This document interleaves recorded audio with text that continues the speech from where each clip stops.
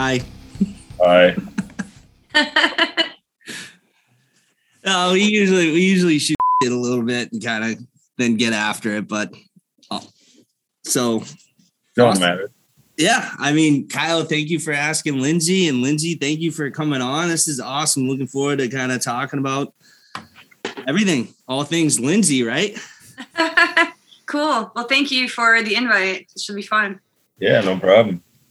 So I welcome to the podcast, dude. Where's my gnar? Right? We say that every time, whatever. I have to ask, right? So couple things. Owner and founder at Monkey Lube, sales and rider at Reggie's Bike Shop, and this is the cool one. Chemist blender, sales at Prism Lubricants. What an intro.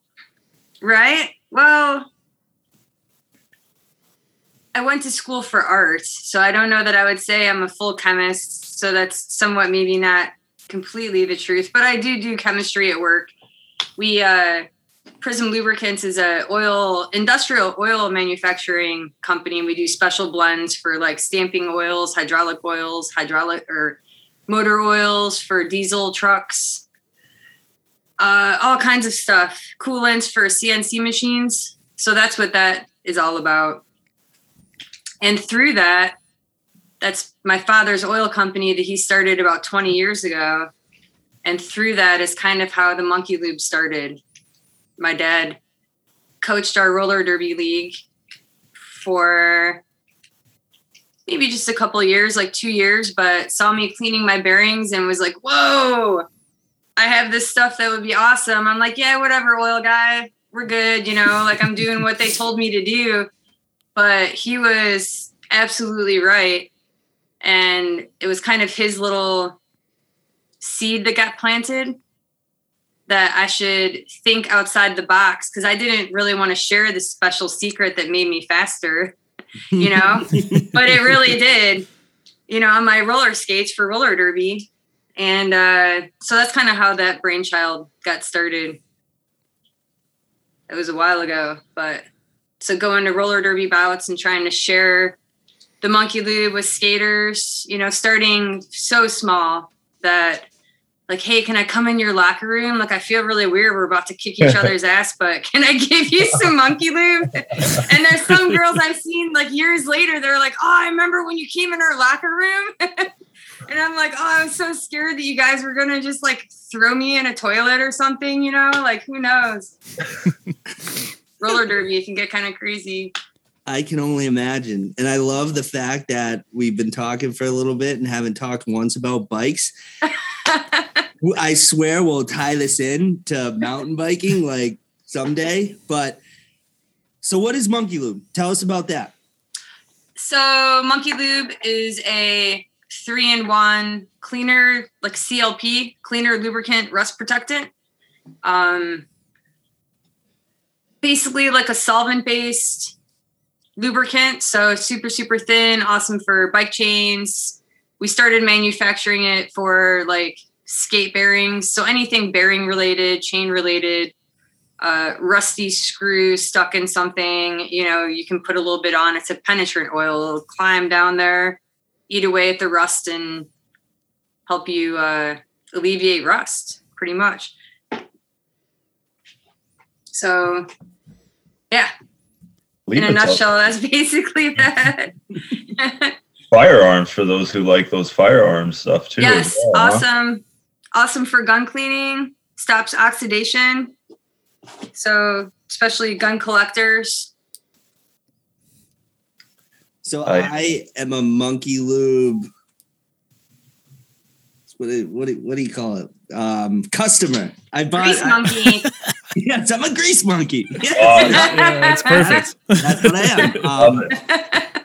So a while back, I know Kyle kind of touched base with you and you offered everyone in the Facebook group like a super cool discount and stuff. Thank you for that. That was awesome. With the discount code, and I bought a couple, and I love it. It's awesome. It works great. And I got a couple stickers. He sent me some stickers. Anyone who sends me stickers, it's like I'm a grease monkey for life. Like Nice.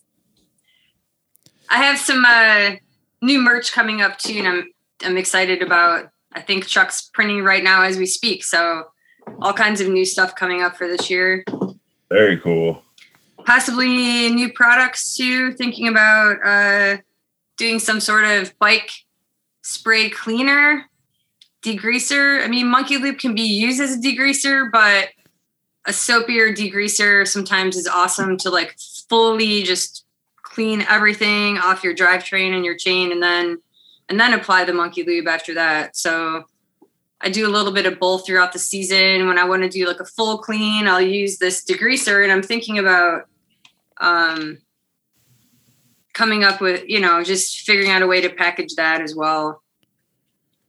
Have you tried this product, or you're just still in the basic stages? I have tried the product.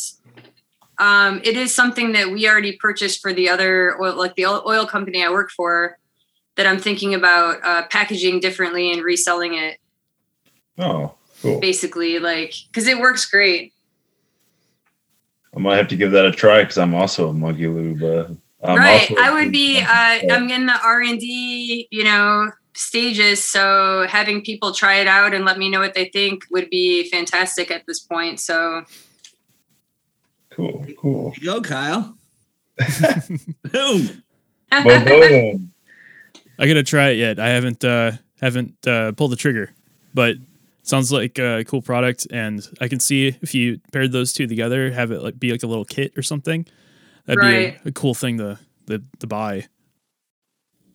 Yeah, I mean, some of my, I guess you would say, major competitors, I mean, in the bike world especially, would be, WD-40 bikes, now that they have that whole bike line, and then the Muck Off bike line. So there's quite and Finish Line. So those are three major corporations, you know what I mean? And then here I am, the side thing that, I'm the underground lube,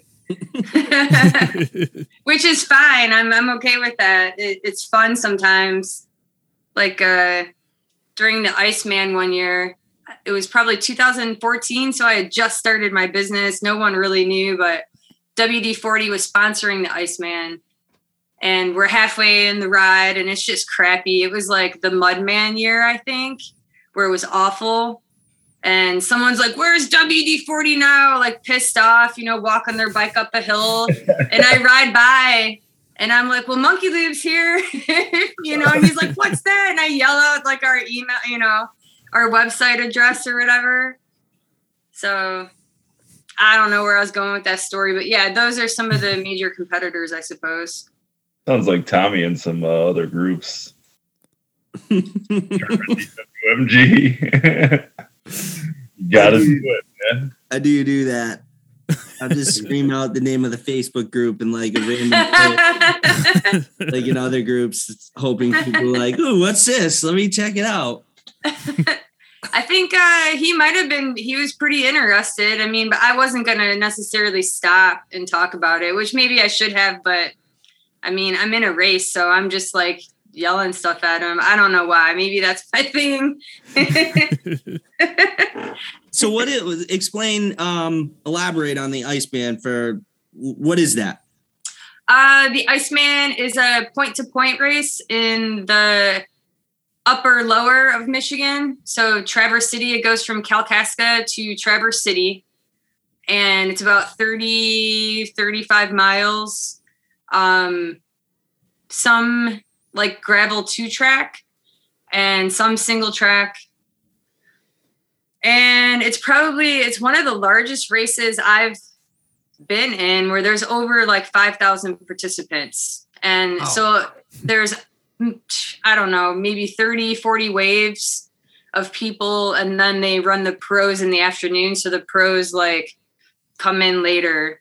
And still pass everyone. I don't know. Hopefully I didn't get passed by a pro. I'm not really sure.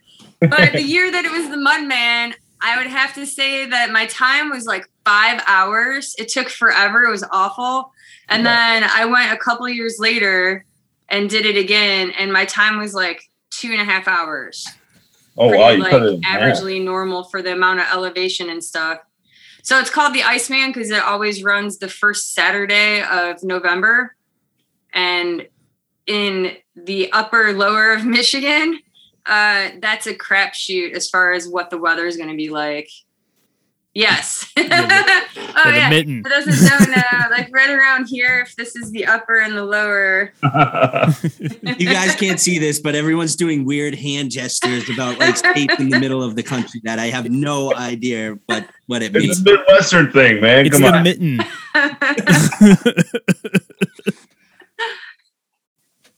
I'm over here in Boston, like, what's that mean? She's pointing to like her ring finger. Well, you can keep your superior time zone. We'll keep the mitten. Eastern Standard Time Zone, baby. Eastern Standard is the way to go. So for everyone that doesn't know, we like do this thing. We record this thing usually on Tuesday nights at 8:15 p.m. Eastern Standard Time. And it's always like this weird thing where it's like Tyler's in a different time zone. So we have to do math and stuff for him mostly. But now there's like a time zone battle going on where EST is best and Tyler says it's not. So Yeah. What time is it there? What time is it for you? 7:30. So it's only an hour. No PM. PM. Yep. So it's only an hour, but like, I don't know, when they throw out times, if they don't tell me the time zone, I'm like, I don't know where I am. I don't know where I need to be when. Yep. So it's like it's really weird. Now I'm like used to putting EST when talking about time just because of that one reason. So I'll do it with people in work and they're all from Massachusetts and they're probably like, you are why. So speaking of time zones and locations and stuff, Lindsay, where are you from? I'm pretty much from here, Toledo, Ohio. Grew up in Swanton, Ohio, which is just like a half hour or so west of here. So out in the country. And pretty much stayed in Toledo. I mean, I travel around, but haven't really lived outside of Toledo. We're traveling. Where's the best place you ever rode your bike, like outside of Ohio? One of my favorite trails outside of Ohio would have to be called the White Mesa in New Mexico. It was an amazing spot. I want to say it's about, at least the trail we did, maybe about 12 miles-ish. But there's definitely lines I didn't run where it looked like there were some major crazy drops, like super cool stuff that some of my friends would maybe do, but I'm not quite there yet for those like awesome drops and stuff. I'm in it for the climbing and the just scenery. But yeah, it's an amazing trail. They have a spot on it called the Dragon Spine, where you're just up riding this spine and like either side. I mean, if you crashed either way, you would be tumbling down for quite some time, I think. So it's a little nerve-wracking the first time, but yeah, it's awesome. Trying to think if there's another. I've ridden in like Flagstaff has a bunch of awesome trails. I'm sure there's awesome trails everywhere, but I've visited a few of those recently. And then I've started hitting up some places in Colorado. Nice. I love the West. I haven't ridden a whole lot in New Mexico, but I did ride Angel Fire, and that was really cool. And then some other trail that someone took me on. I don't remember where it was. It was outside of Albuquerque, and it was just kind of like, well, let's get in the truck and go. And we shuttled it, and it was like 3,000 or 4,000 feet of descent. Yeah. When you say you shuttled it, like, did you ride the tram up? No, we just had two vehicles. So I dropped my vehicle on the bottom and then we just rode up to the top. It was some state, or I think it was either a state forest or national forest. Nice. But that was cool. But yeah, I haven't rode Arizona yet. I've ridden in Colorado, but yeah. Gotta get out to Colorado myself. Man. Aspen. Trestle? Yeah, Trestle's at Winter Park. I want to get there. That place looks pretty good. Going back this year. Is that in Colorado? Yep. I've ridden Laro the Bear, which is kind of like a 8-mile climb, and then you just turn around and it's an 8-mile descent. And then I was in how come I can't think of the name of the town right now? It's like has everything biking. Starts with a B. Bentonville. What's that? What'd you say? Bentonville? No. Different state. I know, but I had to throw it out there. Boulder? No, but close. I'm just gonna say Boston. No, hold on. I don't know why I want to say like Birkenstock, but hold on. I'll figure it out. But Moab too. I've ridden in Moab a little bit. So those are some of the outside of Toledo and Michigan. Some of my favorite stuff. I got to ride in the desert for the first time this year. It was pretty cool. It was I went on a Vegas trip for work and got to ride through the desert. I did like 13 miles on a rented heap of crap, full suspension mountain bike, but it was still awesome. And the guy pumped up the shock too much. And this is kind of funny. Sorry, I don't think I told you guys this. So he pumped up the shock, the fork too much air pressure. I'm riding and it's like rigid and I'm an idiot. So I'm like, I'll just take a little bit out. Right. And mind you, I'm on a rented bike with like no gear, a couple bottles of water in my backpack in the desert. And so I like just pressed the Schrader a little bit and it was like no air, like instantly no air in it. And I was like, this sucks so bad. That sucks. So I'm like, thankfully I was just like climbing. And there was this dude pretty far and you could see forever. Right. So there's this dude way up in front of me and I get to him. And I'm like, you wouldn't by chance happen to have a shock pump? He's like, I got a tire pump that like works on it. It's got a little hose. So he pumped me up right before like all the downhills. It was perfect. He saved my life. So whoever you are, that guy out there outside of Las Vegas and Red Rock Canyon, thank you. Nice. I've been up to Red Rock. So I go out to Vegas every year.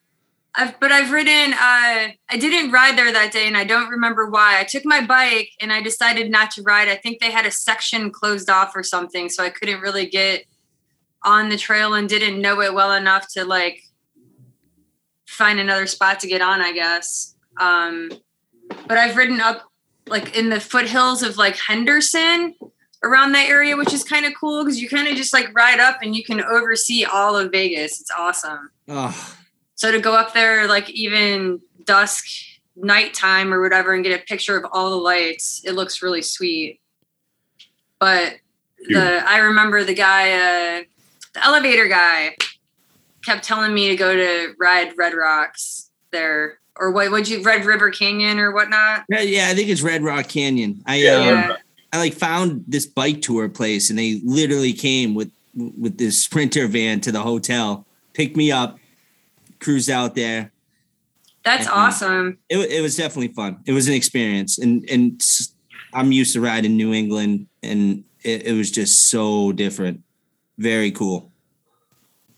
Breckenridge, Colorado. Boom. That's what I was trying to remember. There's so many crazy trails around there, and they have an awesome. I didn't get to ride the pump track, but we had drove by some crazy pump track as I was like heading towards the mountains or whatever. So you're talking about all this crazy climbing. What I know, I'd say I know you like 1 point, like 1.5 years, not 1 point. Sorry. I'm used to all this crazy reporting at work. Yes.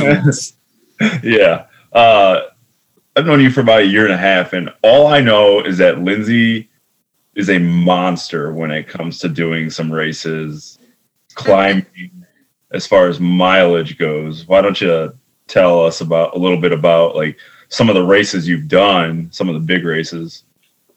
A lot of the more distance type races started this past year. For me, I mean, they've been going on a while, but I think I've slowly kind of climbed up to it, where when I started racing, I was doing like the sport class on a grassroots like race or whatever. So you're averaging like 12 to maybe 20 miles. And then I moved up to like the elite class, where you were doing a couple laps of every trail. So around 30 to 40 miles, a little bit more elevation. And then I decided to try to do some of Todd's races, the 906 Adventure Team races up in the Upper Peninsula. So I signed up for the Margie GSIC and trained really hard for the 50 mile, which is more like 60 some miles. But the elevation is just like, it's out of control. You know, like you're looking at like 10,000 feet of elevation. So I started training really hard. I mean, you can only train so much, and we all have jobs and we have stuff to do, you know, and you think about it and how often can you get on your bike even and ride 60 miles? It's not like every day I can do that. So I was taking weekends and really pushing it, doing double pados, triple pados, whatever I could do and fitting it in. And so I've done the Lumberjack 100 and finished that last year. And that was awesome. I look forward to doing it maybe when it's totally dry and doesn't pour down rain for 15 miles. Because or maybe it was more like 30 miles that it just poured down rain. I've never ridden in such a downpour. It was kind of actually awesome, but you couldn't really see, you know? And there just starts to be like a rivet where everyone's riding and you can't really get out of it. And it was just crazy. And then that was like, you got to pass a dropped bag like 3 times, or on your 3rd time you'd be finishing, but you get to pass it twice. So the first time passing it, there was no way. I told these people at this tent that, you know, if I get back here and it's raining like this still, I'm pretty sure I'm going to be done. We'll see how it goes. And I got back and it had just stopped raining right before I got back. So they're like, yeah, you're going, you know, and I'm like, okay, well, I'm going to definitely take 20 minutes to clean my drivetrain, because, you know, you start to just crunch in, you know, you're just destroying your bike. So those races I've really started to enjoy because of that. You get to meet so many people like out on the race. I mean, you're out there forever. You can only like, you know, gun it for so long. You're going to start talking to people and meeting people, and it's awesome. That's kind of why I've fallen in love with the longer races, I guess. Just like the camaraderie and getting to like talk to people and do stuff like that. But it's taken, at least personally for me, it's taken quite a toll on my body, I think, in the past couple of years. So I'm going to kind of chill a little bit this year and then get back at it. Chill. I won't really be chilling, but maybe not really, you know, focus on those races per se. So I'll still be riding. So when what's your go-to bike? What's your race bike for those races? My go-to race bike is my Trek Top Fuel. I like it a lot. I like being able to dampen the suspension on that. So for climbs and stuff, you know, I don't always have to have my suspension all squishy or whatnot. So I have it pretty dialed in at this point. Is that the newest one that they kind of just redesigned there? So no, it's the one right before. The one I have is the 2020. Nice. And I think they just revamped it to be almost more like a downhill bike. They really did make it kind of like an all mountain kind of Geo, and I was surprised at that because it's kind of always been more XC based. Yeah, didn't they like brought the front out more or whatnot, like widened the wheelbase or something? I believe so, and I think they put bigger travel on it as well, which again kind of surprised me. But yeah, I've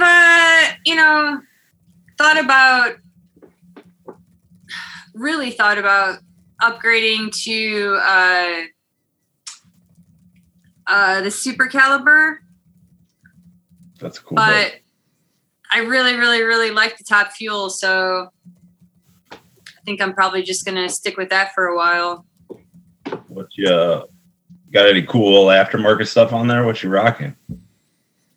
On my bike, Yeah. aftermarket stuff, I can't really say I've messed with a whole lot of stuff. I did just put a new cassette on it because my cassette was just destroyed. Craig had said that I noticed one of the teeth was missing off one of the pulley wheels or whatever, but he said one of them was even cracked.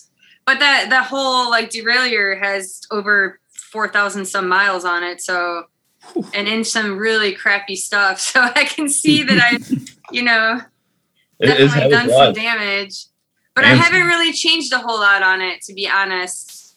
I did change, it came with like a grip, not really a grip shift, but that's how you would dampen out your suspension. And I put like a lever there instead, just to make it easier on the fly. I was tired of trying to like grip it right while you're climbing. You don't want to be turning your wrist all weird. It just didn't make sense to me. So other than that, I haven't really changed a whole lot.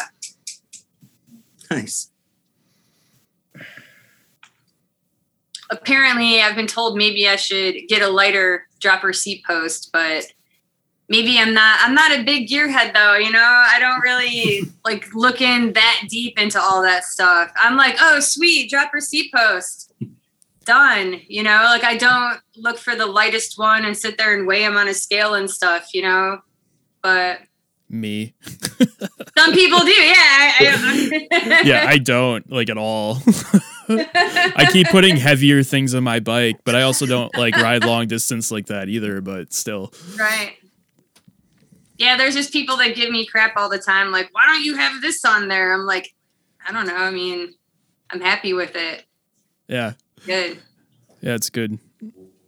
Because I don't need it. Right. As you're yelling back to them. Monkey lube. What'd you say back there? That's a secret, man. Just keep it monkey lubed and it'll last for forever. 4,000 miles through like just gravel in the drivetrain. Monkey lube. Got it. Yep, done. No problem. There you go. That case closed. How? Go ahead, Kyle. Sorry. No, you're fine. So you have the Trek. You got any other bikes? You just. I have a Trek Farley 9.6. So my fat bike. Love fat biking. I didn't really get to do it a whole lot this year, like I had hoped, but have in the past. And have a dirt jumper that I've been really enjoying the past couple years. Had like a littler,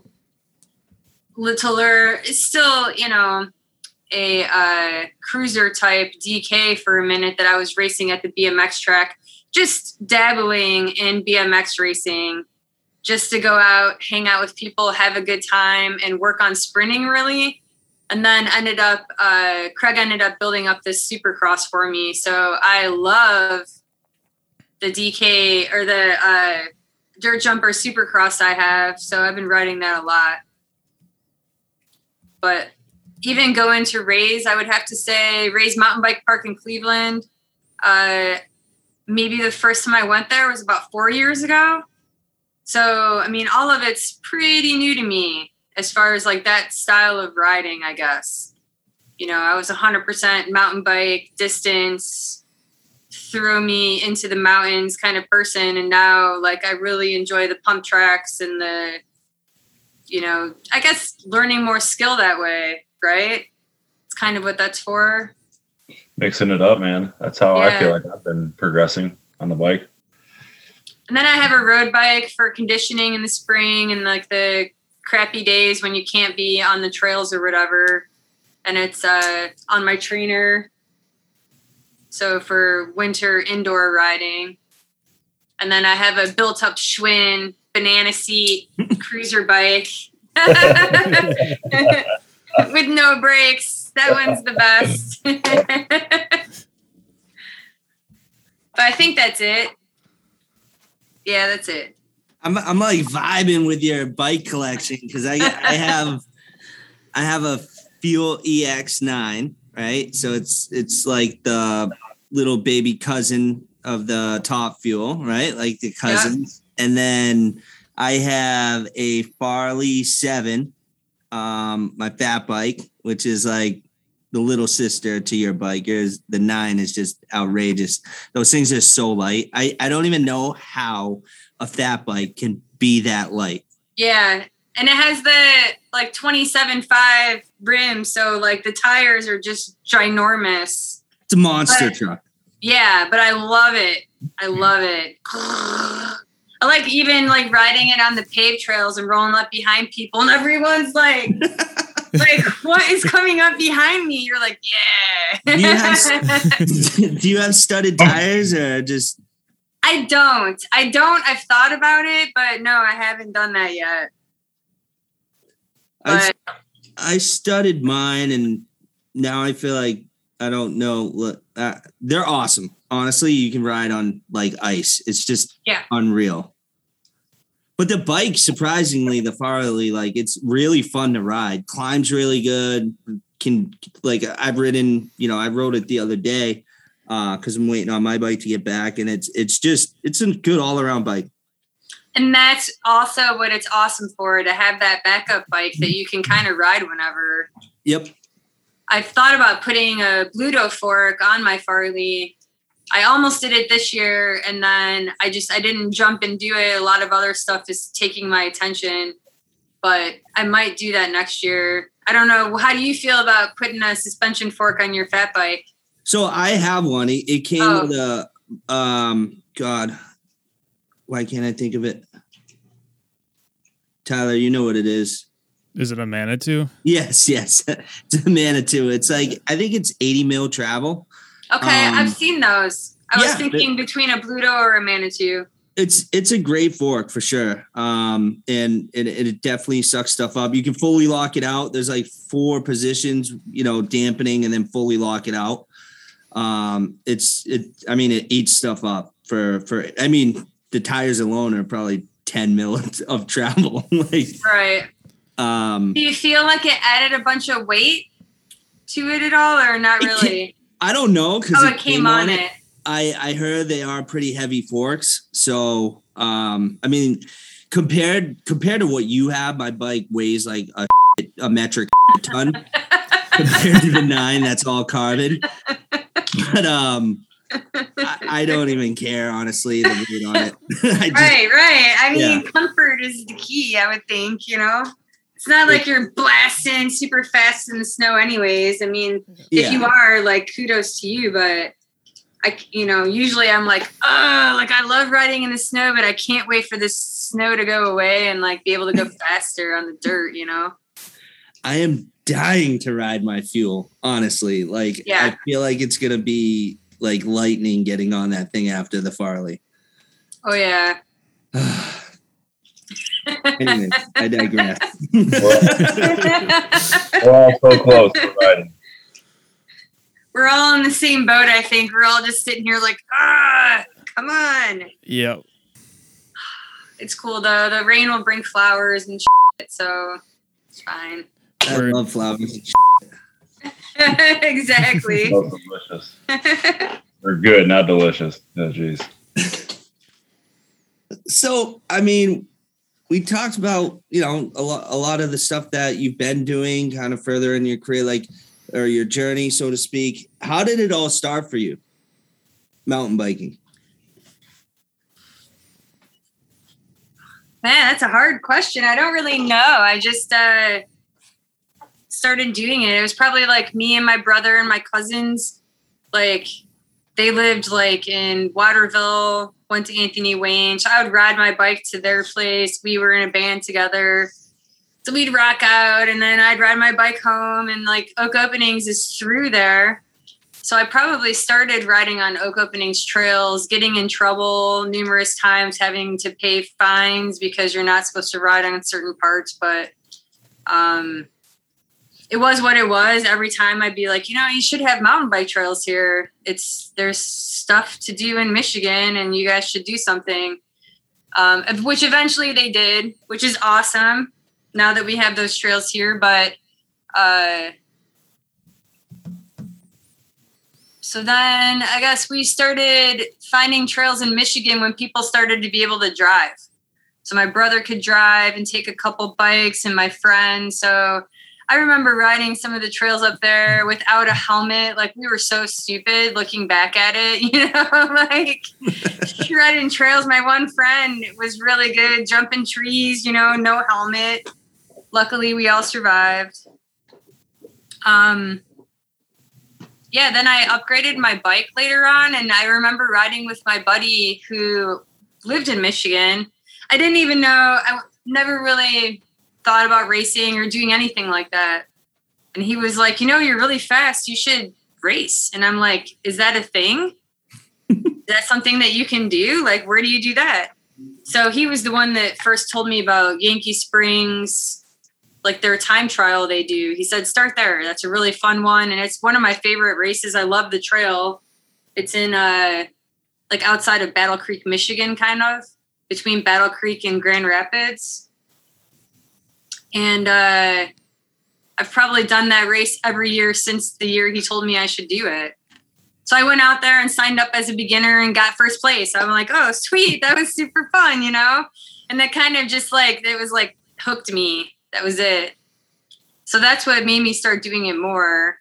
And then just riding with my friends. I mean, I learned so much. I had these little things that or little things that you can remember somebody telling you as you're riding, like ride like you're racing, when I'm practicing, or attack the climb, or do the, you just have these little people telling you what to do as you're doing it, I guess. I do. I have all these people yelling at me on the trail. I don't know. Motivation to keep going. Yeah, it just snowballed from there, I guess. So I've just always liked it. So I have an observation to make, and I'll just make a statement. You are a badass chick. So like, you race bikes, you're into mountain biking, dirt jumping. I just heard you say you were in a band. You're like a roller derby chick. Like business owner. You work at a bike shop. You have like a following of grease monkeys, right? Like their own names. What else? You're, a pseudo chemist and mixer at like, this is awesome. Like what a cool story, honestly. Like I'm very impressed. Nice. Thank you. You make it sound really cool. It is really cool. That's why we chose to interview you. Yeah. So dope. Well, I appreciate it. Thanks. Yeah, it's a lot of work, actually, which is cool. I mean, that's kind of all I do, but it's fun. I make it fun. I try to stick with what I like to do, I guess. And somehow it's all kind of been relevant. I don't know. Thanks to my brilliant father, I can't thank him enough for for pushing me to do certain things that I really wasn't really interested in doing at the time, I guess. But that's awesome. Still climbing, still trying to figure it all out, though, always changing. That never ends. Right? Exactly. What year is your Fuel EX? 2021. 2021. Okay, so that's super new. What did you have before that? Nothing. Oh, okay. So, Nice. I feel like I get like pulled into this conversation every podcast. But, I'll say it again. Here we go. Oh, I'm sorry. No. I rode mountain bikes a lot when I was a kid, BMX. And again, like cool shout out to DK. I had a DK General Lee when I was a kid and thought I like young, 12 or 13 and thought I was the coolest person in the world. That was just the sickest dirt jumping BMX out there. I loved it. But I did the BMX thing for a while, but I grew up in a small town in like Western Massachusetts, and we all rode mountain bikes everywhere. Even like when we were old enough to drive, we just were in the woods, and we were a bunch of like pot smoking hippie kids that just like to be in the woods on mountain bikes. And it was awesome. And, I came out to Eastern Mass and just, started a life, so to speak, a career, a family, and all that stuff. And lived in town in Boston for a while, and was lucky enough to move 20 minutes south of Boston, and found out there was trails around me. And then like November 2020, went and pulled the trigger on a stupid, awesome bike. And just like everything I do in my life, and just dove in head first, like full on, and I'm all about it. Like it's the best because it can go anywhere. Everywhere you go, there's going to be an awesome trail somewhere, and it's a fun way to explore other cities. You can get around faster than walking and whatever. I don't know. I've really enjoyed taking my bike with me all over the place. And it's opened up a lot of stuff. For me, with like I started golfing because people golfed at work, and like I get to go out with clients, and it's a 6-hour day, like for me, like the adventure, the community, I love all that with mountain biking, but it's something that I'm lucky enough to have a trailhead within 10 minutes of my house. Right. And rideable. And for me, I can get out of my hectic, crazy life and not feel guilty about not being around for the family. For, like take 6 hours on a weekend is just, for me, I'm like, I'm just away from my family, whatever. I can go for an hour and a half, 2 hours, 2.5 hours, get an awesome workout in, do a bunch of climbing, have a bunch of fun, stop and smell the roses, watch a sunset. Like I was sending these guys sunset pics the other night of me on the trail, and come home and be a better person when I get home. Absolutely. It's super nice having a trail within riding distance from your house. Oh, it's awesome. Yeah. I have one too. It's not like the greatest trail in the world or anything, but it's still a trail you can ride, and it's awesome having that right there. Talking about Germain Park.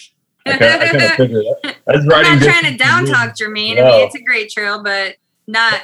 They're supposed to be doing some work to it or something, supposedly, but I'm not entirely too sure if it's totally true or not. But yeah, they've already started some new lines on Hospital Hill. Basically, you can see it from the original line that's like right up on the top part. I mean, they're bringing the trail down a little bit.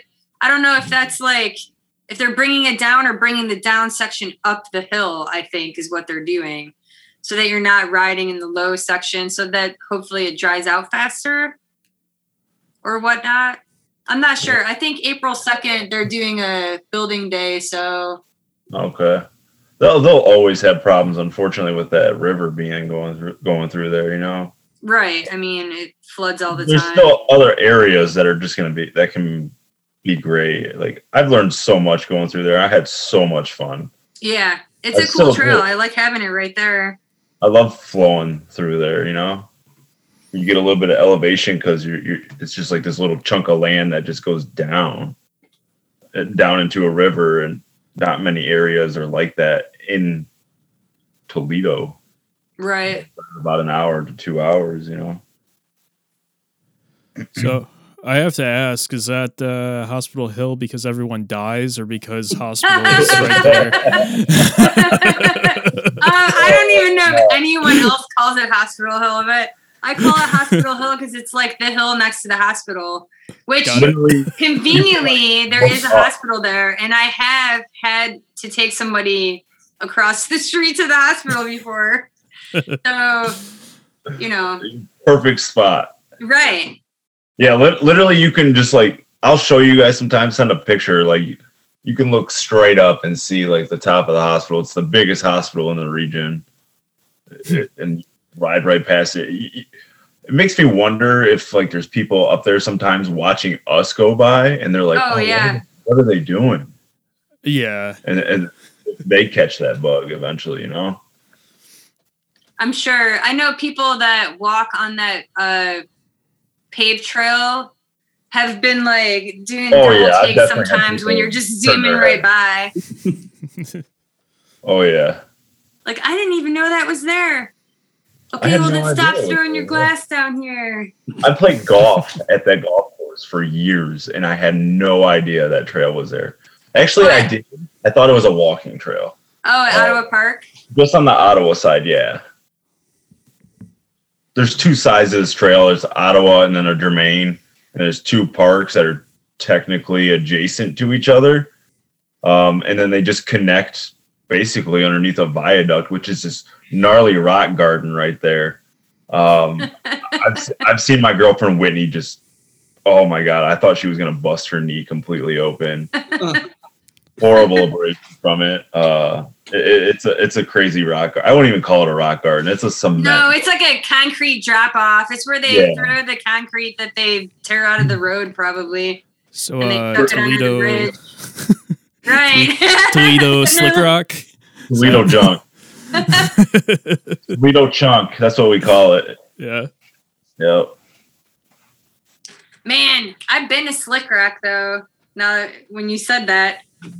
I unfortunately have not ridden a whole lot of it, though. It's an interesting trail. Yeah. Have you been out there before? Yeah, I rode it a couple of years ago. It was fun, like really hard for me. It was like the first year I had my full suspension bike. The biggest thing that was like crazy to me was just when you go down, you slow down so much at the bottom because of all that resistance. So then that next hill, I'm like, oh crap. No, well, I gotta walk now again. But, yeah, I have this memory there. A couple of memories. So I guess I'll talk about both. One, I was like 10 and my dad pulled me on a pull behind on Slick Rock. So like one of those like one wheel like pull behind things that attaches to the seat post.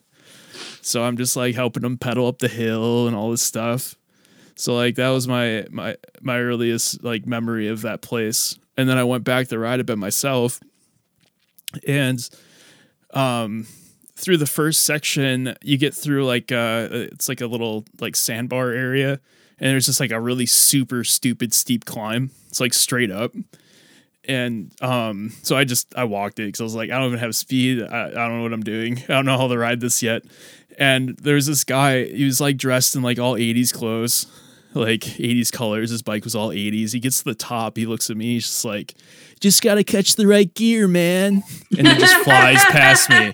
It was the best thing ever. Guy's my hero. I don't know who the hell he is, but yeah. You're out there. Good that times. reminds me of being on the Pato one time, like early in my Pato days where I was like angry at the Pato. You know, it was hard first couple times doing it. And I'm sitting there, I'm probably about to puke, right? Like on one of the biggest climbs at the end. And I'm stopped and I'm pulled off the side. I'm overheating. I'm dying. And then there's this 60-year-old couple on a tandem bike ripping right by me. And they were like, hello. And they just go right up the hill. And I'm like, what is wrong with me?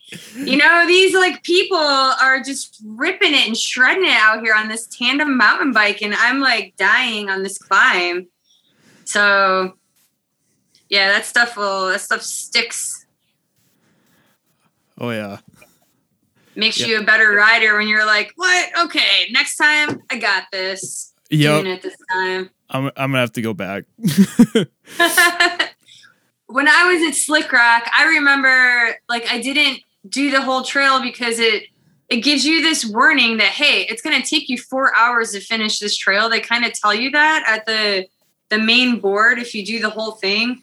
And the first thing you did was you dropped off like a rock straight down and back up another rock. And I was like, I don't know if I can do that. And if it's going to be like that the whole trail, like it might take me 6 hours, you know? Yep. And I have no idea. I just figured if I'm doing it by myself, I probably should just go choose another trail to do that I was a little bit more familiar with than to be somewhere like random by myself. But I look forward to definitely riding that trail sometime. I rode other trails in Moab around there, but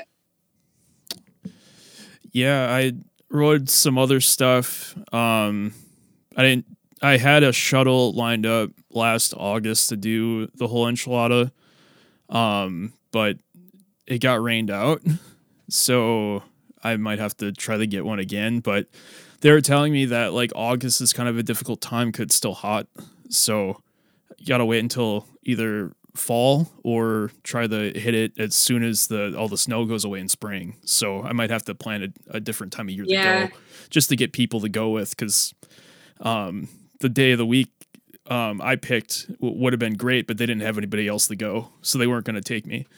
And there was a fire up there, so they would have had to start me lower down in the mountain as well. So it was just kind of a whirlwind of things that it just wasn't meant to be that time around. So yeah, hopefully sometime soon. Yeah, I definitely, I've been out there a few times, and the best advice I got last time was at this restaurant. The guy was like, get up super early and get on your bike with a light before the sun comes up. And that's the best time to ride before, because I'm usually out there at the end of July, beginning of August. It's awful. Yeah. It's so hot, Yep. So, and I was like, oh, that's great. And then you have the rest of the day to go like tootle around and go swimming and whatever, like it was perfect.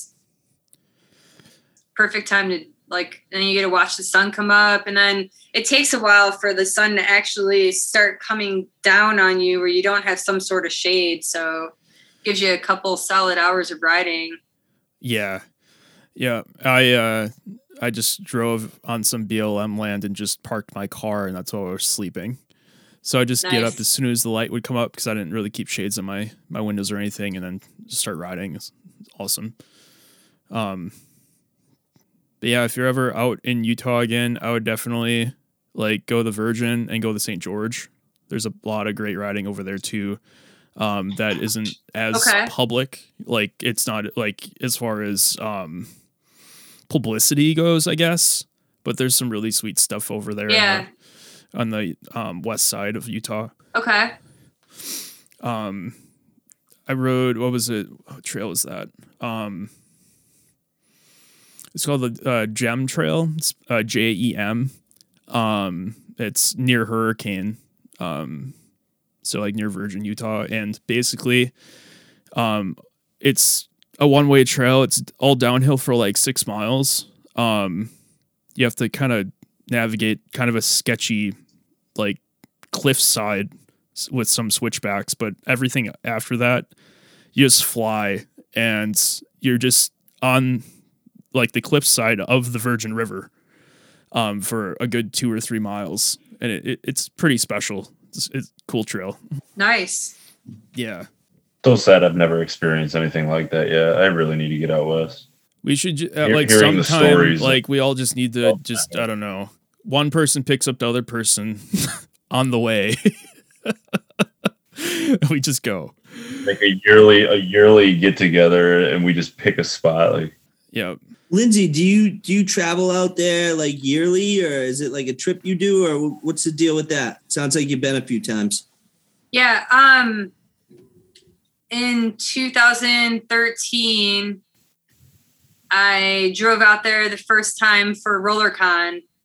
Actually, no, 2014. 2013 was my first RollerCon that I went to in Vegas, which is a 5-day roller derby convention. So I'm in Vegas for 5 days.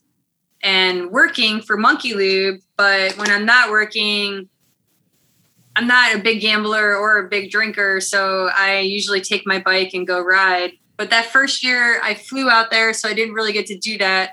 But the second year I drove. So from 2014, 15, 16, 17, 18, and 19. So for 6 years straight, I drove out there and drove back for this convention. So on the way out there, I always stop in New Mexico. I have a friend that lives there. I have a friend in Flagstaff. I would go to this place called Telephone Cove, which is a really cool underground type watering hole, like kind of on your way between Flagstaff and Vegas. Awesome place to go swimming and just like chill. And on my way back, I would always stop in Utah, Colorado, got to visit Salt Lake City one time, and just like travel around. So I've looked up a lot of places on my way. And then like from talking to people, like right now I'm writing all the stuff that he's saying to maybe check out these trails on my way back this year. I know I'll be stopping in Dilian, Colorado to visit the Cove Bike and Ski Shop out there. They are a reseller of Monkey Lube. And the guy's actually from Toledo as well, which is awesome. So I'm going to stop there and hopefully ride with him and some people. And I'm sure talk all things lube and have a good time and, you know, see some new trails. And that's always the best too. Like knowing somebody that knows the trails already, you can just go and ride and follow people and you get to really experience it where you're not like, sometimes I'll run my Strava and have a map. So if I get lost, I can like look at the two together and figure out like where I got lost. So it's nice to have a guide. Because I've done it both ways where it's like, oh, it's getting really dark and I've just been going down. I feel like I need to start going up this mountain soon or else I'm going to be stuck out here, you know? That happened in Flagstaff. And I was right. I got off the trail and I was on the Arizona trail. So if I would have stayed on that, I would have just kept going north and I had to figure out where my line was, but never a dull moment. Always fun for sure. Venture. But yeah, so in 2020, they didn't do RollerCon, nor did they do it last year because there was still no contact sports last year.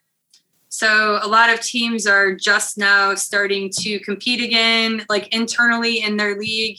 So there's not like big whiffed bouts, which is like basically like Texas isn't bouting, you know, Arizona or whatever, but Arizona's 5 teams are competing against each other right now. So like by the time RollerCon happens, hopefully everything's back to more normal, I guess. You know, I'm hoping they have a good turnout, I guess is what I'm getting at.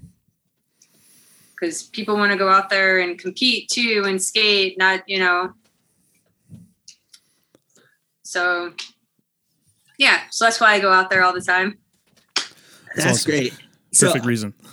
Yeah. I know, you know, this is a mountain biking podcast, but like, you gotta tell us more about like roller derby and what it's like to be at a just roller derby convention in Vegas. That just sounds off the chain. The roller derby convention in Vegas is something that you can almost not even put into words. Like way better than a concrete convention in Vegas. I mean, oh, I'm sure. Well, you know, the funny thing too is that there's people that come through. Since I'm a vendor, we are usually now at the Westgate Hotel, and all of the vendors are in the hotel in the banquet halls and stuff. You know, it's all open and everything's set up with like rows. So we're right next to the Las Vegas Convention Center. Some things are in the convention center, but most things are in the Westgate. But a lot of people that are at the convention center for other things are walking through the Westgate all the time. And I've never seen more business people just like their eyes are like, what in the hell? You know what I mean? And the one time these people had these name tags and it said Styles. And I was like, what is Styles? You know, that's my last name. And I just wanted to ask this guy a question. And like, he's practically like running away from me.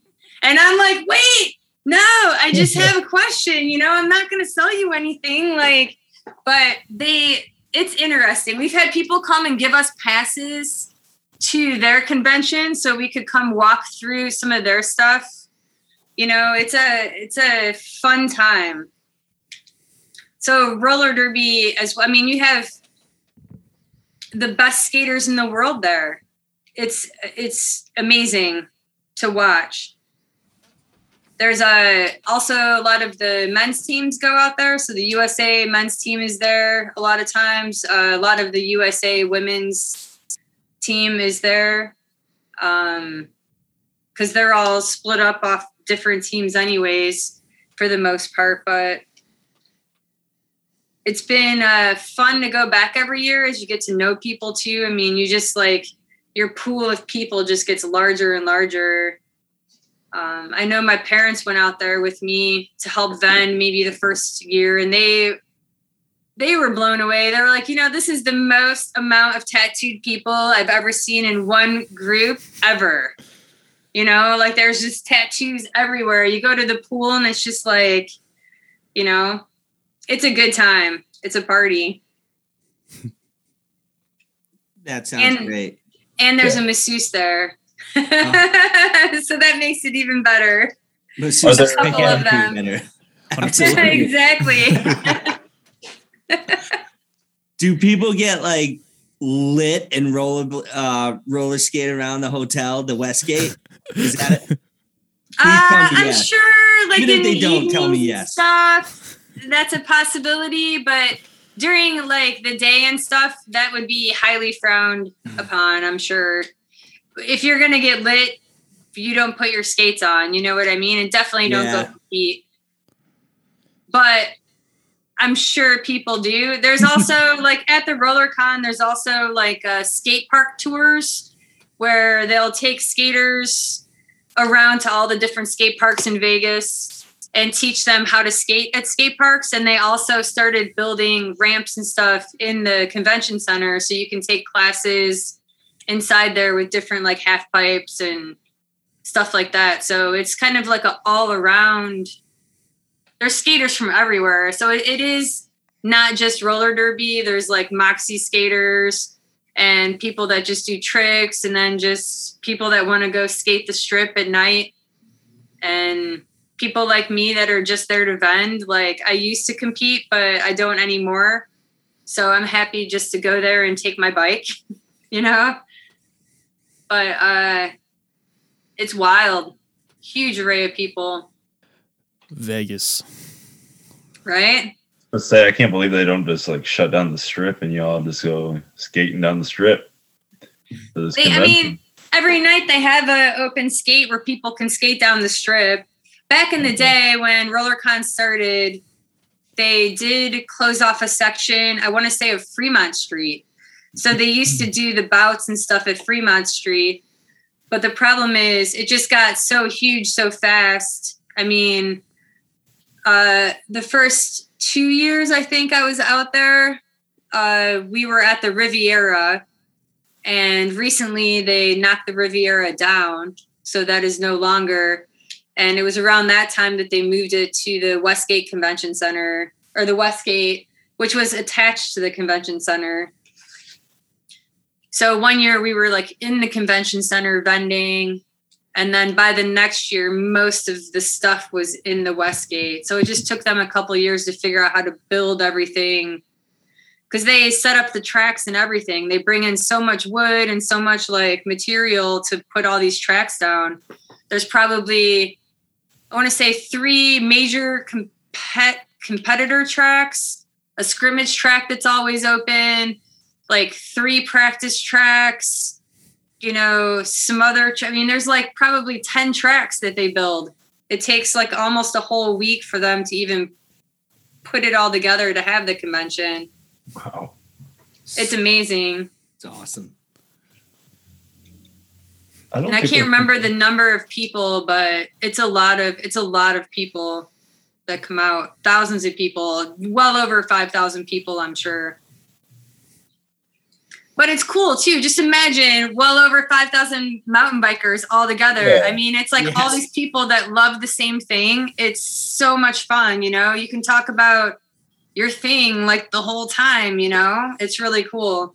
I'd have to say though, like I go there, I'm mainly working, and by the end of the convention, I don't even know what I'm saying anymore, you know, because I've said it so many times in a row that I'll look at my friend and be like, did I already say the last part? Like, I don't remember, you know, like everyone's just like brain fried from like just talking the whole time. But it's a good time. Need to make a video. Maybe Yeah. that's the key. That'd be cool.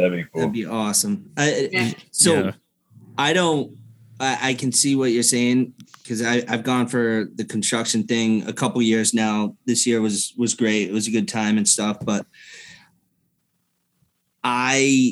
walking around daily in there, we would go for like 4 hours at the convention, 4 or 5 hours, try to check everything out. But these people there from basically like, you know, sun up to sundown and just doing their thing, just like I'm assuming you guys do. Yep. I remember like vividly thinking, oh man, I don't think I could do that all day. It just a lot of work. It is a lot of work. Like, I don't know that a lot of people get it really, you know, like we're vending 9 a.m. to 6 p.m. was our hours that we set for ourselves. Luckily, like I want to say it was 2014. I set up my own table, and like my parents didn't go out there with me. So it was just me by myself.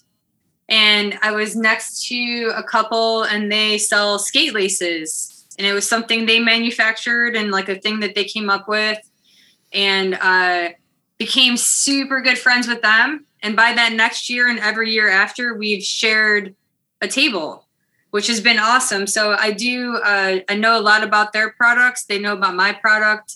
We support each other. And then that makes like 3 of us that are running our table together, you know, and we just share like my square, and we just roll with it and figure out at the end of the convention, you know, who owes what and whatever, have a good time. So it helps like with breaks and whatever, but it's a good time. I mean, we dance a lot and run around to other people's tables and create chaos. Maybe that's just us, but maybe not everyone's doing that, but that's what I like to do.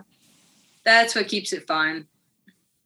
So is roller derby predominantly female, or I know, you know, obviously men and women do it, but what is it, more women or more men that do it?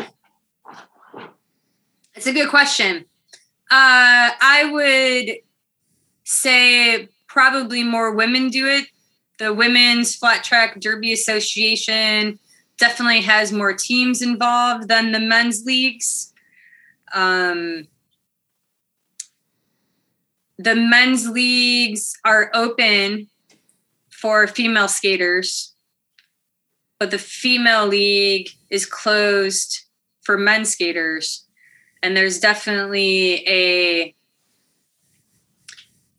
faded line in between, if you're taking so many hormones or whatever, that I don't really know exactly, but I know that there are exceptions, but you have to be under some guidelines or whatever.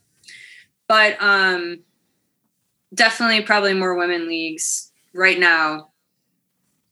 Gotcha. I know, like I've tried for a while to start a men's league here in Toledo, and I just couldn't get enough people, men that could skate, interested to develop the league.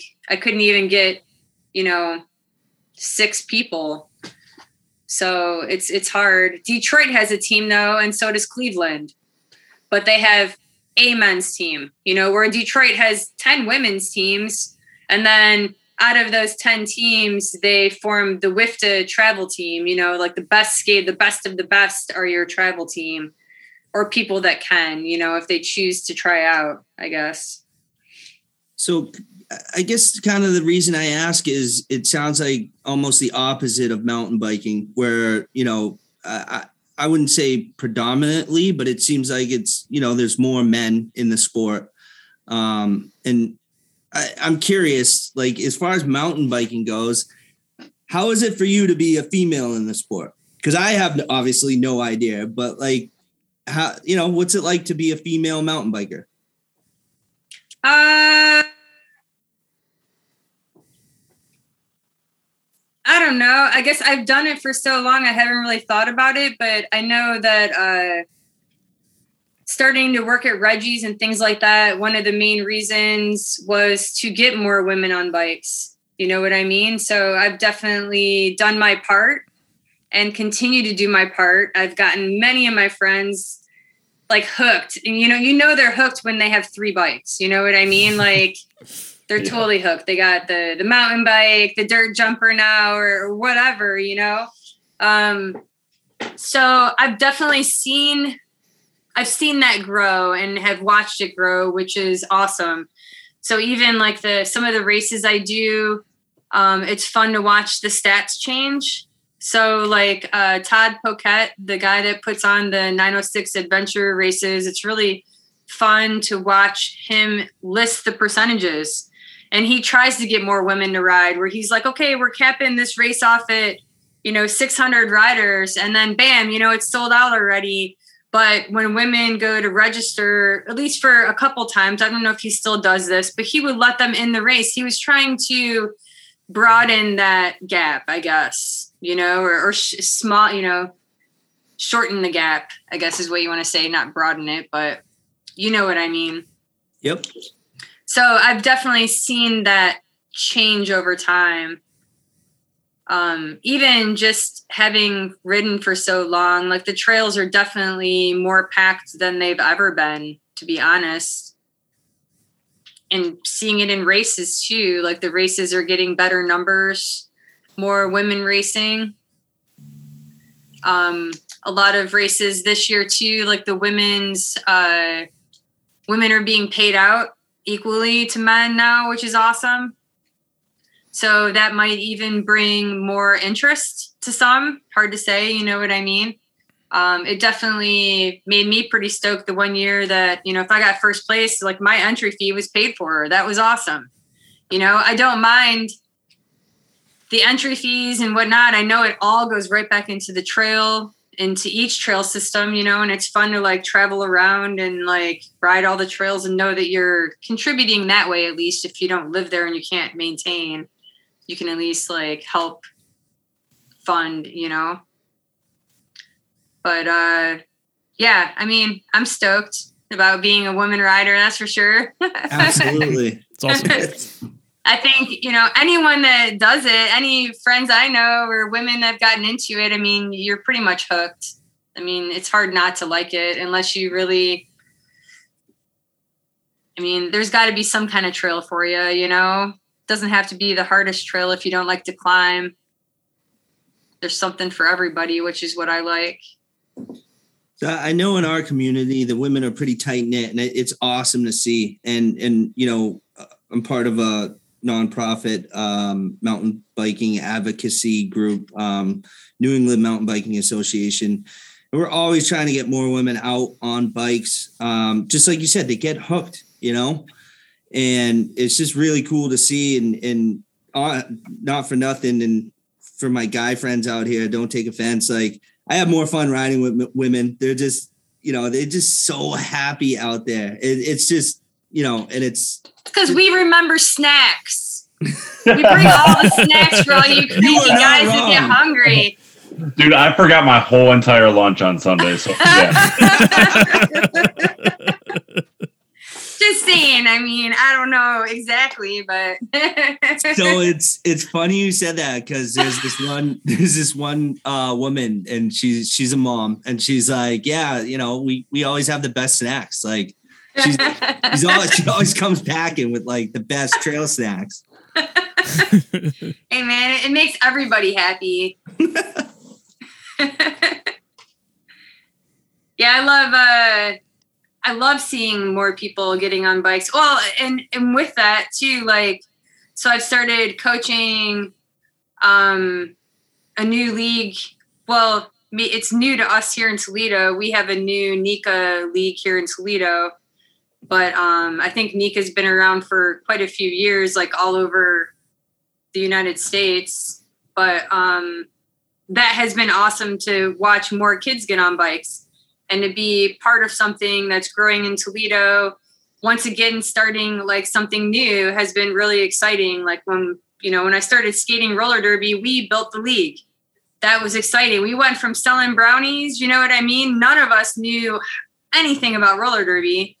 So I feel like that's kind of where these kids are. They're like, oh, there's another sport I can participate in that's not basketball and football and, stuff that maybe they're not interested in, and it's taking them on a whole different adventure. And their parents are just like, wow, there's this thing they can do everywhere, and it's pretty cool. Even to see the parents get on the bikes with the kids then.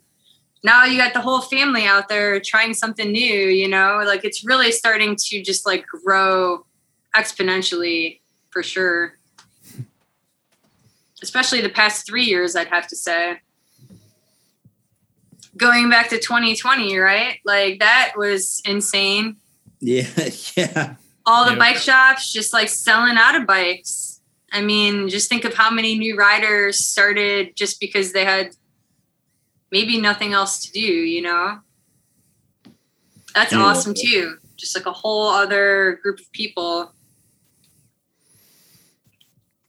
I ordered my bike right before all that happened, and then everything went sold out. I got so lucky. Nice. But, yeah. I think I ordered in March of that year, and I got mine in April, and then everything sold out. Wow. So, yeah. Yeah, you were like right on the verge, man. So lucky. Yeah. Crazy. I got my 2020 Top Fuel, but I want to say that like I ordered it fall of the year before and got it like that August or whatever, just because going through like the truck school or whatever, like I kind of have like dibs on like new bikes coming out, I think. So I was able to like order it pretty quick. So it came in and I'm all stoked. And then like, everything starts crashing and it was like, what is going on? And, friends ordered bikes around that time that are still waiting. Actually, I think one of my friends, his bike is supposed to come like this month or whatever. And I'm like, dude, don't worry about it. Like you haven't really been able to ride anyways, like I know it's been like 2 years, but I swear it's almost here. I swear it's coming. Man, yeah, I feel bad for those people who just have to wait. So how during that time and up till now working in a bike shop, has that been insane? It's definitely been crazy there. I am not there at the bike shop very often. I mainly do group rides for the bike shop and do outside sales and whatnot. Make sure that I'm racing on their bikes and using their equipment and able to talk to people about it and stuff like that. So I'm more of like a outside sales kind of person, I guess. But I keep up with like all of Truck's new bikes and stuff. I keep up with my, it used to be called Ninja Status, which was cool. Now I'm a guide, a Truck guide. So you keep up with like all the new bikes coming out and you have so many points you have to accumulate to be like a Truck guide or whatever. So I keep up with all of that stuff so I know what's coming out. But it has definitely been crazy with like even down to parts, tubes. It's ridiculous. I mean, okay, so through Monkey Lube, I sell to a bunch of different bike shops. So I hear from all over the place. There's people from Michigan coming to Ohio, people from Ohio going to Michigan to buy tubes, people from, people are traveling all over for just random whatever they can find. They'll just go get it another state over or whatever. Like some of the bike shops are complaining that they used to, the beginning of the year buy 100 tubes. So they just had them in stock. Well, they can only have 5 of each size right now because everyone needs tubes. But they only have so many. So they are limiting all the shops to what they can actually carry or whatever. So, same with everything, I guess, supply and demand and shipping has definitely affected a lot of stuff there.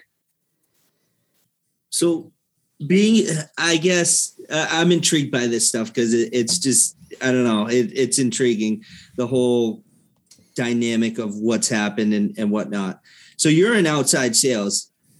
How was that, right? Like selling stuff you really don't have, right? Again, obviously you're not selling stuff you don't have, but what effect did that have on your position? Oh, I didn't have a whole lot of races to go to. RollerCon was canceled. Like, so actually I did a lot more group rides and stuff. Nice. So really, you know what I mean? There were new people on bikes. So I was able to take new people to different trails in the area. And I would say I did a lot of group rides that year. So it was cool for me. I mean, I was busy riding my bike, really. You know what I mean? I think like every 2 weeks I've seen something for a ride with you in the past. Yeah, I was weeks. doing like a weekly Germain ride and then throwing in some heritage ones and then maybe going up to DTE that year a couple times. And definitely good turnouts too, as well. Yeah. At least the one that I only showed up to one, but from what you've told me, it sounds like great turnouts as well. Oh, at Germain, you came to Germain that time. Mm-hmm. I feel like I was on my dirt jumper that time for some reason. Yeah, I think you were. Because my other buddy was going to bring his. I'm like, dude, he's like, well, I don't want to ride. Forget it. I'm not going. I'm like, dude, if you go, I'll ride mine too. And it was like awful, but fun, but like awful as far as it was slippery and our tires are kind of slick. So like, you know, it was challenging, I guess I should say. A little bit more challenging. I remember there was those kids on cruisers that came out the Wheelies Parkway kids. Yeah. Yeah, dude. We were just cruising.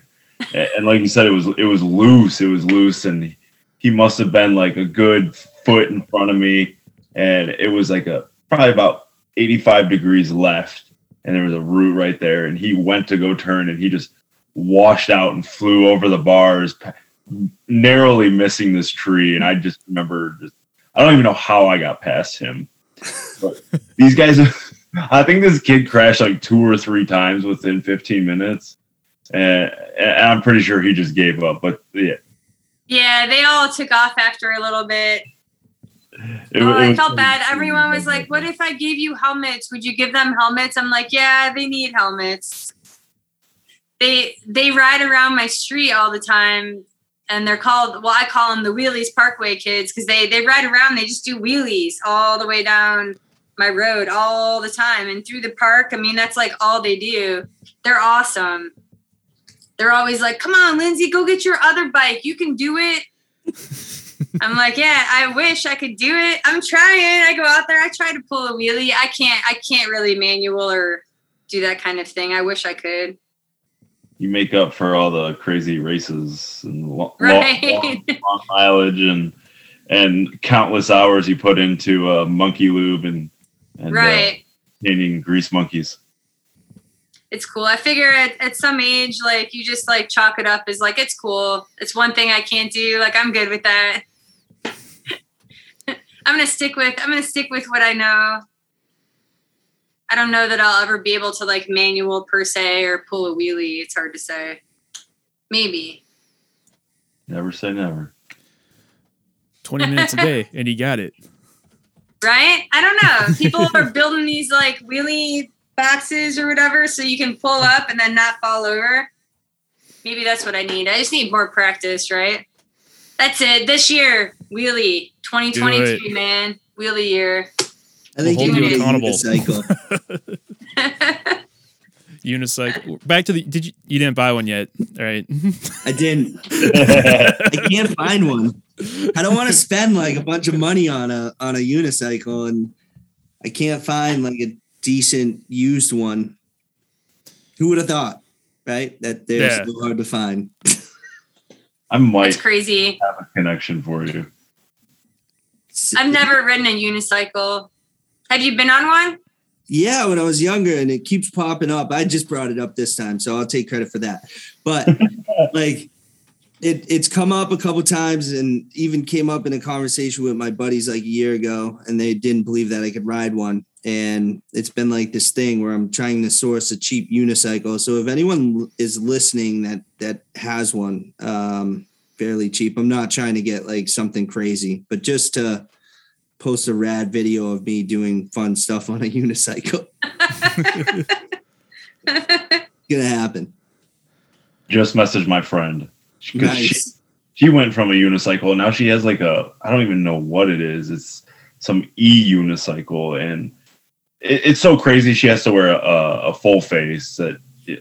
She's really stepping up in the unicycle world. So, if I can get that unicycle for you, that'd be cool. Yes. Because I got to see this, and so do plenty of others. It's on. It's gonna happen this year. Kind of reminds me of this kid that, like, when I, like, the one time I lived on campus for the one of the schools I went to, there's this guy who lived across the hall, and it was this Jewish guy that had this like super like curly red fro, and he always wore his yarmulke. And then he just rip around in his unicycle. I thought he was the coolest dude ever. He just ride into all of his class in a unicycle, just hair everywhere. Yeah, that's every time I think of a unicycle, I think of that guy. Have you ever seen the unicycle rider at Ray's Mountain Bike Park? Oh, I think I've seen a husband and wife there, but I've never seen just a single rider. Yeah, it might have been that. Maybe it was a husband and wife. I think I was with you that day. That could be, yeah. Yeah, I think so. Yeah. I had seen them a couple times, so I didn't know I couldn't remember if you were there one of those times. But yeah, that's crazy, dude. I think we actually talked about this on a podcast, on 2 podcasts ago, actually, with Jimmy. Yeah. About unicycles. I'm pretty sure we talked about that. Yep, we brought it up with Mick. So going forward, unicycles will be brought up at least once in podcasts. At least until I ride one and video it. We should build a unicycle community. I don't even know where you find a unicycle. Is there a unicycle store? So they have like $1,000 unicycles that are like fat tire bike, like trail unicycles that apparently people just totally shred. But I won't lie, I've been on Facebook Marketplace and I just can't source the right one. I'm picky with it's got to be the right size and, not look like it's been sitting in a basement or outside for 3 years, which is what I've seen thus far.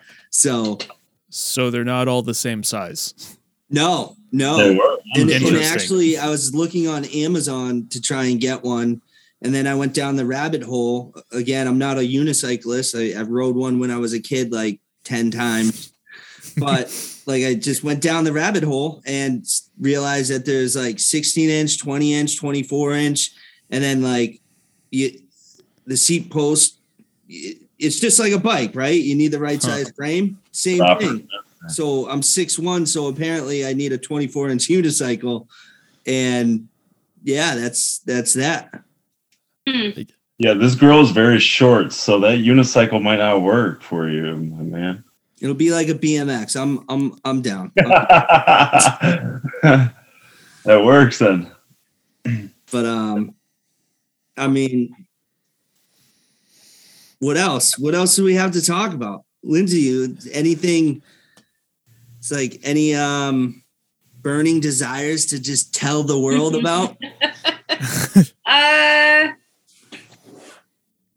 I don't know. I think I've told the world everything that I know at the moment. I don't know. New Monkey Lube merch coming up soon, which I'm super excited about. I really am, honestly. Printing kind of off-center type stuff, just really cool stuff.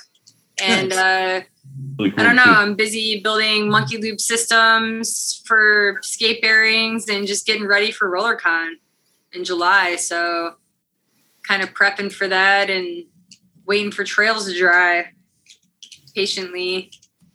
I would love it if you would send us some pictures of RollerCon, like so we can post in the group. Sure. I know it's not mountain biking related, but after talking about it, I definitely just want to visualize what it's all about. It just sounds cool. Oh yeah, I can send you some good pics. Nice. Yeah, I can't really think of anything else except thank you guys again for sure. That was really cool. We do have one more question. Okay. Yeah, it's a burning question that we ask everyone. It's basically, it's just, why do you ride mountain bikes? And just like a summary of why. Everyone has kind of a little bit different story as far as that goes.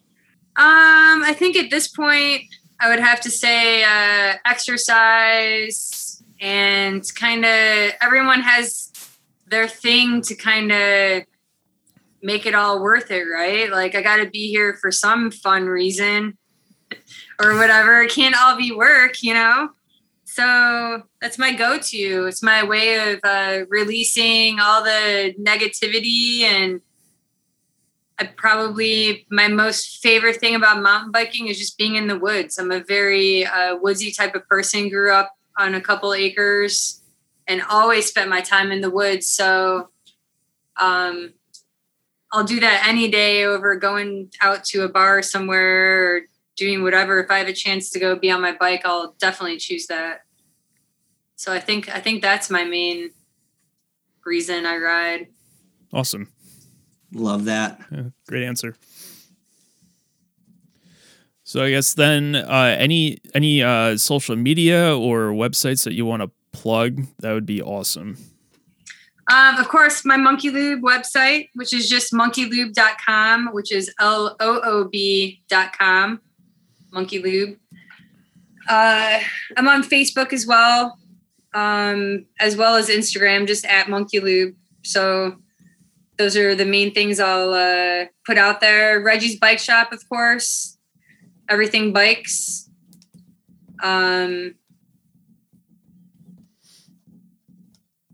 Yeah, that's about it. Perfect. Lindsay, thank you so much. It was great talking to you. You too. Yeah, you too. It was super fun. Awesome. I'll send you guys pics. Send me trails, whatnot. I'll send you trails. That'd be awesome. Also, open invite if you're ever in like New England, especially Massachusetts, like hit me up. Definitely show you some trails. We have a huge mountain biking community out here, group rides, like all that, whether it's winter, summers, whatever. Awesome. Good to know. Open invite to ride out here. I haven't been out east in a long time, but I definitely look forward to it. I look forward to traveling out that way for sure. Awesome. I've been invited to different roller derby conventions out there. Maybe not Massachusetts exactly, but definitely going through or whatnot around the area. So I'll definitely let you know. Sick. I'll definitely see you out there on those trails. I know we always tend to get a few rides in. Oh, yeah. Can't wait. Now with work schedule, I can ride so much more. So it'll be a good time. Nice. It's gonna be a great riding season. Yes. Spring is here. So pumped. Heck yeah, me too. Hopefully we try and hit DTE in a couple of weeks. I know there's a bunch of people just waiting to get out there, and I know they're trying to open. I read early April, and it might even be further out than that. But hopefully April. So if you're down, I would think so. it's got to be. Brighton Rec is pretty much ready, and somebody else said Pontiac Lake was ready. Pontiac. So yeah, we got rain today or whatever, but we'll see. We'll see how it goes. I would say by next week, most things will be rideable. We haven't had a freeze in a while, so yeah. Well, we'll have a freeze this weekend. We will. It's Yeah. gonna happen. Huh? But it's not going to freeze the ground at this point. You know what I mean? Yeah, it's too thought out. So it might actually make everything rideable if you go at a certain time. You know, you go early enough and everything will be a little bit harder and rideable. Hard to say. Just got to try it. Brighton Rec or Island Lake are probably some of your two best bets in this area that dry out the fastest. I can't stand Brighton. I am not a climbing guy. I mean, I will climb and I will complain the whole entire time. But I will make sure it gets done. Last time I rode Brighton, I looked at Whitney and I was like, I'm pretty sure that loop said like 7 miles and it turned out to be 10. And it's the Torn Shirt Trail or whatever. Yeah. And I was miserable by the time I got back. I'm like, this is mile 7. Where is the exit for the trail? I'm super pissed. I'm sure I'll be back there eventually. I'll be like, that's got some rough climbs, like some S climbs that you're just like, you really got to want it to like make it up it. Yeah. Gotta lock that suspension out. Yeah. And it has to be the right day. You could have been there on a crappy slippery day or super wet day, or like different days are a little bit easier. Well, I don't know. That was last year, so we had a lot of rain, so who knows? It's probably wet. Who knows? It was wet. Just go with that. It was wet. Terrible conditions. My tires couldn't climb anything. Just spinning the whole time. I was out. My chest was on the stem. It was crazy. I could not get that thing. Oh, maybe that's why I couldn't get the thing to grip. All right, that's a wrap. Yeah, man. Yeah. My old ass is ready for bed. Me too, man. I hear you. Yeah. All right, everyone. Yeah. Thanks again. Thank you, Lindsay. Yep. Thanks a lot. Thanks, See you guys later. See ya. Bye.